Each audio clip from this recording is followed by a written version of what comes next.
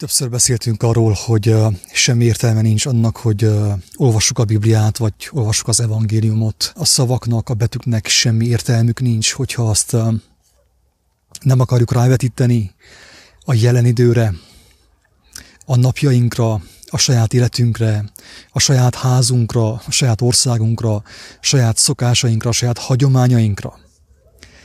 Tehát úgy gondolom, hogy talán erre mondja az írás azt, hogy átkot vesz magához, aki a kenyeret, aki az ő testét érdemtelenül fogyasztja, méltatlanul fogyasztja. Tehát én hiába olvasom a Bibliát, hogyha én nem vágyom arra, hogy a Bibliát is az Úristennek a jelenléte, az ő lelke felhasználja arra, hogy engemet szembesítsen, engemet megtisztítson, megmutassa nekem a hiányosságaimat, a hazugságaimat, hogy megszabadulhassak azoktól, hogy átformálódhassak. És nyilván, amikor így az ember olvassa, mint laikus, mint kívülálló, és mint egy olyan személy, aki nem akarja megérteni, hogy számára mit üzen az evangélium, Jézus tanítás, az ő szavai, hogyha olvassa az evangéliumot, akkor azt látja, csak azt hallja belőle, hogy hát valamikor réges-régen a zsidók, meg ott a farizeusok, meg a rómaiak megölték Jézust. És hogyha az ember így gondolkodik, és csak azt hallja az egészből, hogy a betűből, hogy Jézust a zsidók ölték meg az akkori rendszer, akkor sajnos még semmit nem hallott az egészből. Mert talán nem hallja és nem veszi észre azt, hogy ő volt az egyik farizeus, vagy ő volt az egyik zsidó, vagy az egyik főpap, ő volt, aki elrendelte azt, hogy Jézust kivégezzék. És akkor átadnám Levikének a szót, hogy mondja ezt a felismerését, hogy hányféleképpen lehet Jézust keresztre feszíteni még ma is. Tehát kedves hallgatók, még ma is van lehetőség arra, hogyha valakinek nagyon erre van szüksége, hogy megfeszítse, keresztre feszítse Jézust, ma is van erre lehetőség. És akkor Levike másképp mond, hogy hogyan lehet ma is őt keresztre feszíteni. Nekem úgy jött ma ez a megértés, így elmélkedtem. Te úgy mondod, hogy megfeszíteni, így is jött, a megtagadás meg úgy is jött, de igazából mind a kettő ugyanaz. És hogyha már Jézus nevét kiejtjük, akkor mondjuk azt, hogy az életet megtagadni, az életet megfeszíteni. Az örök életet, nem ezt a mulandó testi életet. Ugye amikor Jézust Poncius Pilátus elé vitték, és eljött az a pillanat, hogy az embereket döntés elé állította Pilátus, hogy akkor kit szeretnétek választani.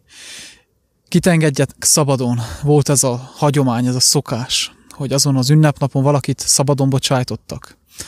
Jézus jelképezte az örök életet. Barabás jelképezte a világi mulandó életet. És az emberek Barabást választották. Ugye tudjuk, hogy azért választotta a tömeg Barabást, mert az ő szívükben is még a Barabás jellem volt az erőteljesebb. A testi élet volt az erőteljesebb. A testi gondolkodás volt az erőteljesebb. És milyen a Barabás jellem? Hát a Barabás jellem, a világi jellem az olyan, mint a Pál Levente jellem. Hogy elbukott jellem, Istentől eltávolodott jellem, besötétedett, megsötétedett jellem, teli irítséggel, minden, ami rossz. Ezért még hozzáfűzném azt is, ami aktuális most számunkra, hogy a Barabás jellem milyen volt. Aki olvassa az evangéliumot, azt egyértelműen látja, hogy ki volt Barabás, ő szabadságot akart ugye a zsidóságnak. Te hogy akarta a szabadságot, kedves hallgató? Úgy akarta a szabadságot Barabás, mint te és én. Lázadással, tüntetéssel. Nem kell igazság, nem kell bölcsesség, nem kell értelem. Megyünk és lázadunk, és ordítunk, és köpködünk mindenkire. Az elnökre, a polgármestere és mindenkire. Kedves hallgató, ez a Barabás jellem. És a Barabás jellemű emberek kiáltozták azt a Poncius Pilátusnak, hogy Barabást engedje szabadon. És kedves hallgató, pont azáltal, a Barabás jellem által, ugye ő, mint tudjuk, egy gyilkos volt, ő megölt egy rómait, de a Barabás jellem ma is öl, kedves hallgató. Ha te kimész tüntetni és lázadni, tudjál arról, hogy te is gyilkos vagy, és valahányszor azt kiáltod, hogy le a maszkokkal, meg fel a maszkokkal, meg nem kell nekünk ez a törvénykezés, akkor te gyilkos vagy, mert te lázadsz, mert te nem Istenre bízod azt, hogy elvégezze a te szabadításodat, hanem te tüntetsz. De ki az, aki tüntet? Egy tiszta ember? Egy szent életű ember? Egy igaz ember? Egy hazugságot nem ismerő ember tüntet? Mert hogyha szent vagy, kedves barátom, ha szent vagy, ha tiszta vagy, ha igazságos vagy, ha igaz vagy, és tüntetsz, akkor talán jogosan tüntetsz. De hogyha mindez nem érvényes rád, kedves hallgatók, akkor teljesen biztos, hogy te jogtalanul tüntetsz, és úgymond ezáltal magadra átkot hozol, átkot borítasz, hogy tüntetsz és kiállsz kiabálni, meg üvöltözni, hogy neked nincsen szükséged ezekre az új rendelkezésekre. Félreértés ne essék, itt nem azt akarom én mondani, hogy ez jó, hisz aki hallgatta a korábbi videókat, tudja, hogy én sem értek egyet a maszkkal, sőt, nekem teljes meggyőződésem, hogy a maszkviselés, nem beszélve az oltásokról, meg a jövendő mikrocsipről, ez mind istentelenség. Nekem ez teljes meggyőződésem. Tehát egyértelmű, hogy én nem a maszk ellen, vagy nem a maszk mellett foglalok állást, és nem az új törvények mellett foglalok állást. Csupán arra próbálom felhívni a figyelmet, hogy azáltal, hogy az emberek tüntetnek Magyarországon, Romániában, az egész világon, azáltal még nagyobb bajba kerülnek. Tehát az, hogy szabadok lehessünk, vagy hogy megváltozzon egy országnak a törvénykönyve, az alkotmánya, hogy abban szabadon lehessen élni, az nem úgy fog megvalósulni, hogy tüntetünk és ordítozunk, meg lázadunk, meg petíciózunk, hanem az úgy fog megtörténni, hogy Istenhez fordulunk, megismerjük az életnek a rendjét, az élet törvényét, és megtudjuk azt, hogy mi hol távolodtunk el, milyen pontokon távolodtunk el az Isten rendeletétől, a rend életétől, ugye? Istennek a rend életétől. És hogyha azt megtudjuk, akkor persze, ugye, akkor már tudunk irányt váltani, meg tudunk mi változni, mi magunk változni, akár tömegesen meg tudunk változni, és akkor már is megváltozik az ország, az országnak a törvénykönyve, az ország alkotmánya. De úgy, hogy hazugságban élő, bűnökben élő, istentelenségben élő emberek kimennek tüntetni és lázadozni, teljesen biztos, hogy semmi nem fog megváltozni, avagy semmiképp nem jó irányba fog megváltozni, hanem sokkal rosszabb irányba fog változni minden.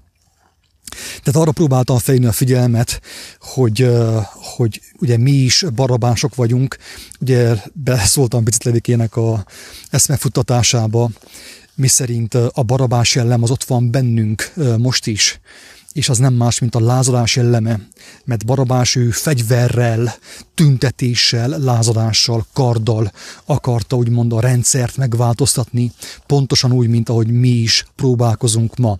Márpedig Jézus elmondta egyértelműen,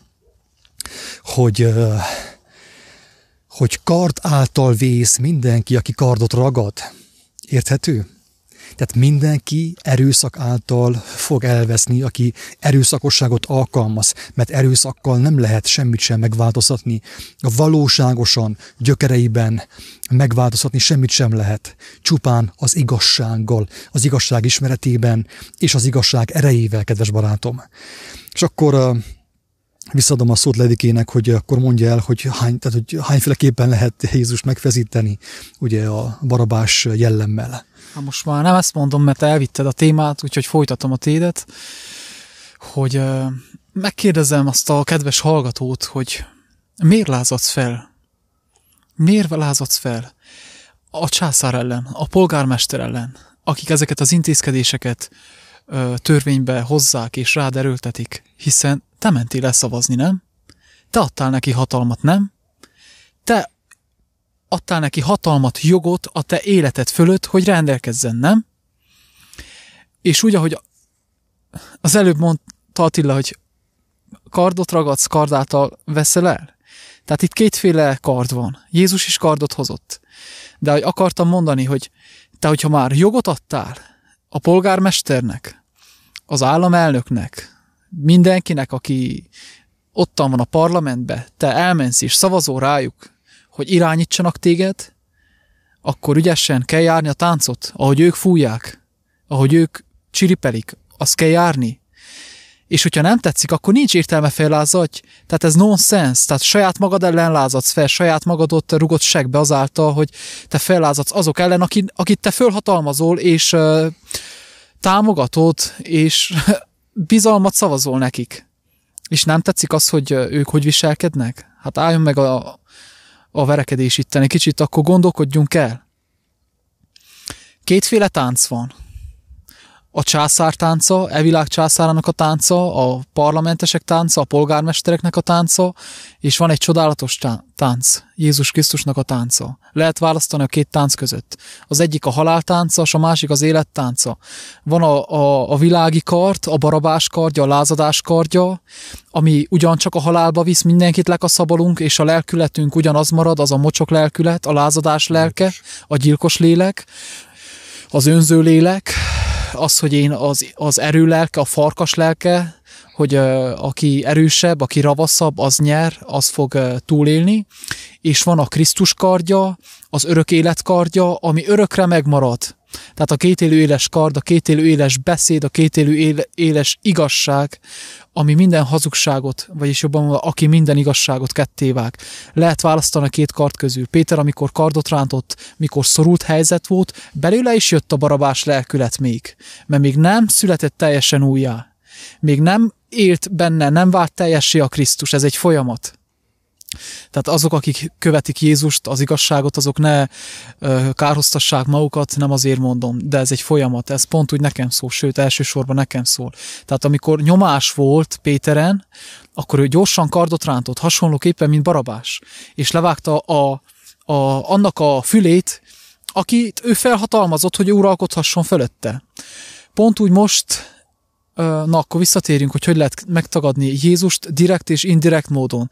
Tehát azt mondom én, hogy nem kell nekem a Jézus, nem kell nekem az élet, vagy úgy, hogy nekem Barabás kell. Tehát még Jézus figyelembe se veszem. Nekem Barabás kell, nekem a világ kell. Eképpen is meg lehet tagadni az életet. És mi befolyásolja azt, hogy én hogyan voksolok, hogyan döntök? Akár könnyű helyzetbe, akár nehéz helyzetbe, attól függ, hogy ki él bennem. Jézus él bennem, vagy Barabás él bennem. Az örök élet él bennem, vagy a világ él bennem. Mert hogyha én még a világiakhoz ragaszkodok, a testi lelkület él bennem, ez egy kicsit ugye fura a testi lelkület, de ez van. Tehát az a lélek, aki még rabszolgálja a testnek, a földieknek, a mulandóságnak, a hazugságnak, az önzőségnek, az akarva, akaratlanul nincs középút, látjátok? Itt sincs középút, sose volt, nem is lesz. Itt, ahol a színpadon láttuk, a pódiumon láttuk Jézust és Barabást, ez a két választás van. Ez volt és ez lesz. Nem lesz középút. Aki él benned, aki él bennem, azt fogod te választani, amikor nyomás nehezedik rád. Nem lesz más választásod. Úgyhogy csak ezt akartam most egyelőre elmondani. Jó van. Arra szeretném felhívni a figyelmet, hogy arra az egyszerű tényre, amit nagyon sokan nem veszünk észre, inkluszív mi nem veszük sokszor észre, tehát mi, nagy valaki félreértsen, mi nem úgy beszélgetünk, mint szentek. Szentek nem vagyunk, és szenteskedni nem akarunk. Tehát mi is érintettek vagyunk mindenféle gyarlóságban, mindenféle mondjam azt testi, emberi vonásban, itt amiről szó van.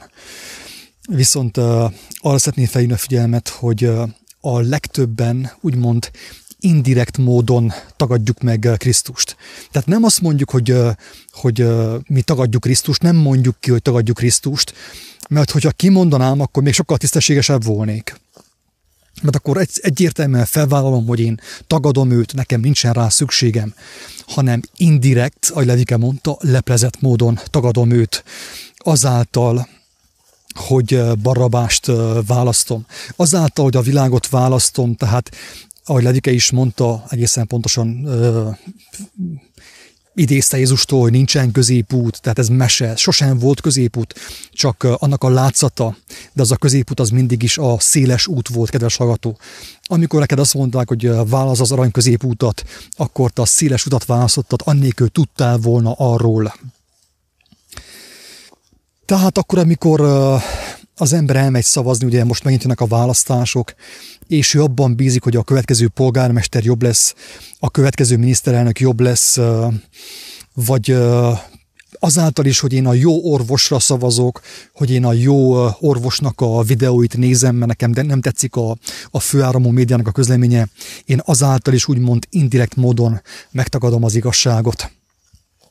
És ez fontos kibeszélni, kimondani, kedves hallgatók, mert a legtöbben azt hiszik, hogy azáltal, hogy nézik ezt a három orvost, meg ezeket a konferenciákat, azáltal ők helyesen voksoltak. Nem, kedves hallgató, nem igaz. Mert azáltal még mindig csak lázadtál, még mindig fel akarsz lázni a rendszer ellen, és mi történik Magyarországon? Nem az történik, hogy minél jobban lázadnak az emberek, minél jobban úgymond lázítva vannak ezen személyek által, ugye, akik valamelyest ilyen megváltást ígérnek a tudományuk által, annál keményebbek a törvénykezések, és az embereknek szembesülniük kell azzal az egyszerű ténnyel, hogy semmi sem változik, sőt, sokkal inkább súlyosbodik a helyzet. Egyre csúnyább, egyre undorítóbb lesz a helyzet Magyarországon, szerintem Romániában is, de pont azáltal, hogy mi nem magunkba szállunk, nem a belső szobába megyünk, nem térdre megyünk az élet szerző előtt, hogy meglássuk, hogy bennünk hol van a hiba, hanem mi úgy döntünk, hogy össze fogunk fogni. Összefogunk egymással, és majd kiköveteljük magunknak a nagy szabadságot, meg azt a nagy, hogy visszamehessünk a régi, megszokott kerékvágáshoz, ugye. De ez, mint látjátok, ez nem lehetséges. Tehát valahányszor voksolunk, valahányszor tüntetünk, valahányszor lázadunk, keresztre feszítsük Jézust.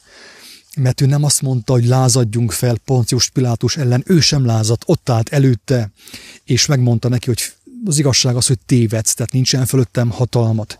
Csak hogyha az én mindenható atyám megengedi számodra hatalmat ad, már pedig ugye megengedte, mint tudjuk.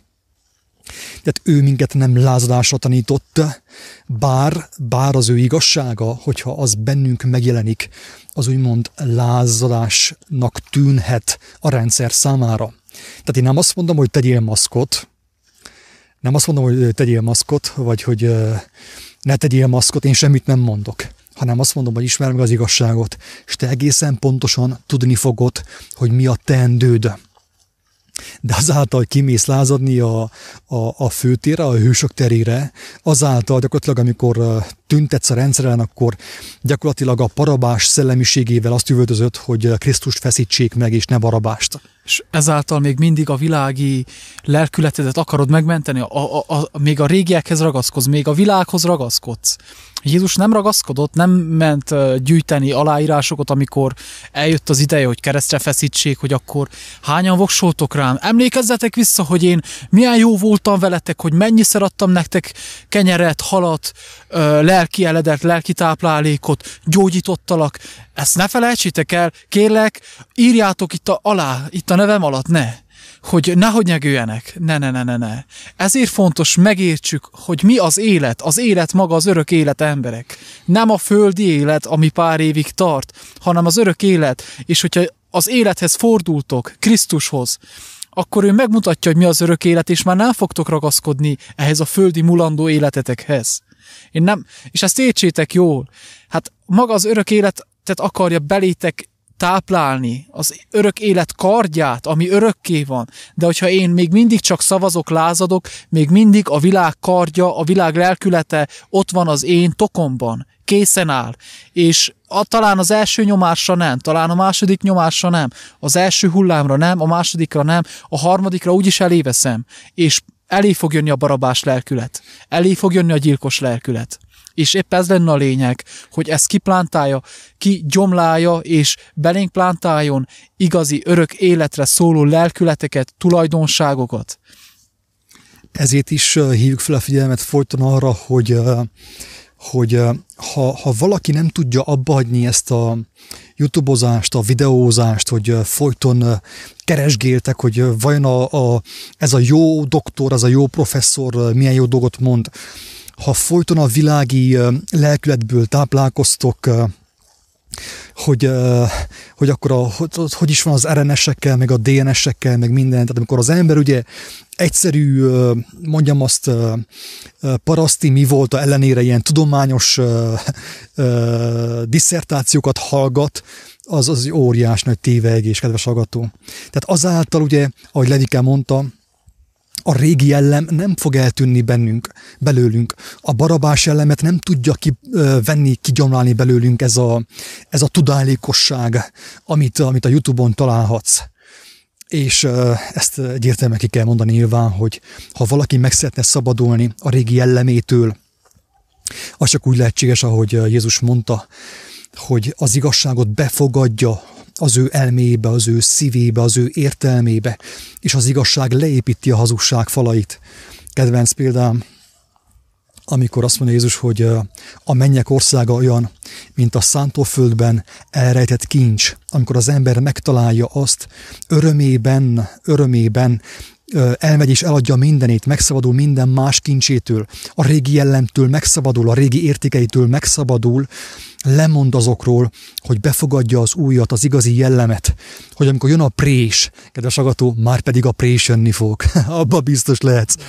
A prés el van már indítva, és nyom lefelé mindenkit. Nyomja Magyarországot, nyomja Romániát, és mindenkiből azt fogja kihozni a prés, ami benne van. És ha te folyton még mindig azt a régi barabás lelkületet táplálod magadban, akkor nyilván a prés azt fogja kihozni belőled, és az fog téged elpusztítani, mert a rendszert teljesen biztos, hogy nem fog elpusztítani. És nyilván akiben az új lélek van, a krisztusi lelkület, mert ő éhezte és szomjozta az igazságot, és megismerte azt, és azáltal leépítette a hazugság falait, na belőle az fog kijönni, és az fog győzedelmeskedni az ő élete fölött. Pontosan, hogy mondod, hogy leépíti az igazság a hazugságot, és épp ez a lényeg, ez a kulcs szó, hogy mi tart minket lefelé, mi húz minket lefelé. Nem csak a gravitáció, hanem a hazugság. Tehát ha figyeljük meg a természetet, hogy minden, ami természet, a fák, a növények, minden, ha elülteted, az automatikusan felfelé megy. Ez a természetnek a rendje, hogy fölfelé. Jézust megölték, automatikusan ő természetesen fölfelé ment, mert ő igazságban járt, lélekben járt. Mi húz minket lefelé? A hazugság, a világi dolgok, az húznak minket lefelé. Ugye, ahogy írja is, hogy a pokol az lefelé van, a földiesség lefelé van, és azok megkötözik a hazugság a mi lelkünket, de hogy föloldozást kapunk az igazság által, természetszerűen felfelé haladunk, felfelé megyünk, így tudunk a világ fölött járni, idézőjelbe, így járt Jézus a tengeren, a tömeg felett. Ő már nem az anyagiasságban járt, holott testben itt volt, persze, ő is fogyasztott ezt-azt, apróságokat, de neki már annyira kevés volt, mert ő lélekben járt. Őt mind az igazság fölfelé vitte, és minket mind a hazugság lefelé visz a mulandóságba. Ez ennyi lényeg tényleg, ez annyira egyszerű végül is, és tényleg teljes szívemből kívánom, hogy az Úristen megadja mindenkinek, aki ezt hallgatja, ezt a felvételt, az értelmet, hogy tisztán lássa a lényeget, hogy ahogy Jézust megölték, úgy minket is meg fognak ölni. Nem biztos, hogy most a golyóval fogunk meghalni, lehet, hogy mit tudom, hogy egy súlyos betegségben fogunk meghalni. Tehát maga a törvény az mindenkit leigáz, vagyis mindenkit meg fog ölni. Tehát a törvény szerint, ugye, mivel a természetünk egy földhöz ragadt természet, ezért ugye meghalunk. Tehát maga az elbukott természet, az nem élhet sokáig, kedves hallgatók. Tehát mindenki meg fog halni. Tehát a prés, ugye, mint mondtuk, az már beindult, és már hat ránk, ugye, de viszont nem mindegy, hogy ha meghaltál, akkor merre fogsz menni. Mert vagy a lélek fog téged fölfele röpíteni, vagy pedig a világi jellem, amit te mostani gyűjtögettél, az fog téged lehúzni a pokolra. teljes szívemből kívánom, hogy ez az elmédben és a szívedben álljon össze. Ennek a jelentése, hogy ezt megértsd, megragad, belekapaszkodjál ebbe az értésbe, és elindulj a keskeny úton, amíg nem késő, kedves hallgató. Röviden ennyit, Levike, valamit még akarsz mondani? Igen, hogy azok, akik hallgatják ezeket a hangos beszédeket, mondom is hangos, tehát ne haragudjatok ránk azért, mert kicsit ilyen erőteljesebben beszélgetünk. Nem azért beszélgetünk erőteljesebben, mert harag van bennünk, vagy haragszunk rátok. Egyáltalán nem. Próbáljátok ezt úgy mellőzni, vagy megbocsájtani nekünk, hogy így beszélgetünk. És higgyétek el, hogyha befogadjátok ennek ellenére azt, amiről mi próbálunk beszélgetni, azt, amit Jézus a szívünkre helyez, figyeljétek meg, nagyon boldogok lesztek, és nagyon szabadok. Szabadok. Csak gondoljatok arra az egyszerű tényre, hogy nem is olyan rég még igaz volt néhány emberre, hogy megboldogult. Milyen szép magyar szó, tehát én ismerek egy néhány nyelvet valamennyire, de nem hallottam még sehol sem ilyen szépen kijelenteni az igazságot, hogy amikor az ember elér az élete végére, akár meg is boldogulhat. És ez, ami nem mindegy, hogy az ember megkapja az igazi békességet, mint a régi öregek, akik tisztességesen leélték az életüket, akkor ők boldogan lépték át a küszöböt, de figyeljük meg, hogy a legtöbben hatalmas fájdalomban, szenvedésben, rettegésben és félelemben kell átlépjék az élet és a halál küszöbét, és ez az, ami nem mindegy, kedves hallgató. 2 évvel ezelőtt egy olyan gondolat jött, hogy ha ilyen erőteljes a világban a hazugság, mennyivel inkább erőteljesebb kell legyen az igazság, hogy azt tudjon győzni.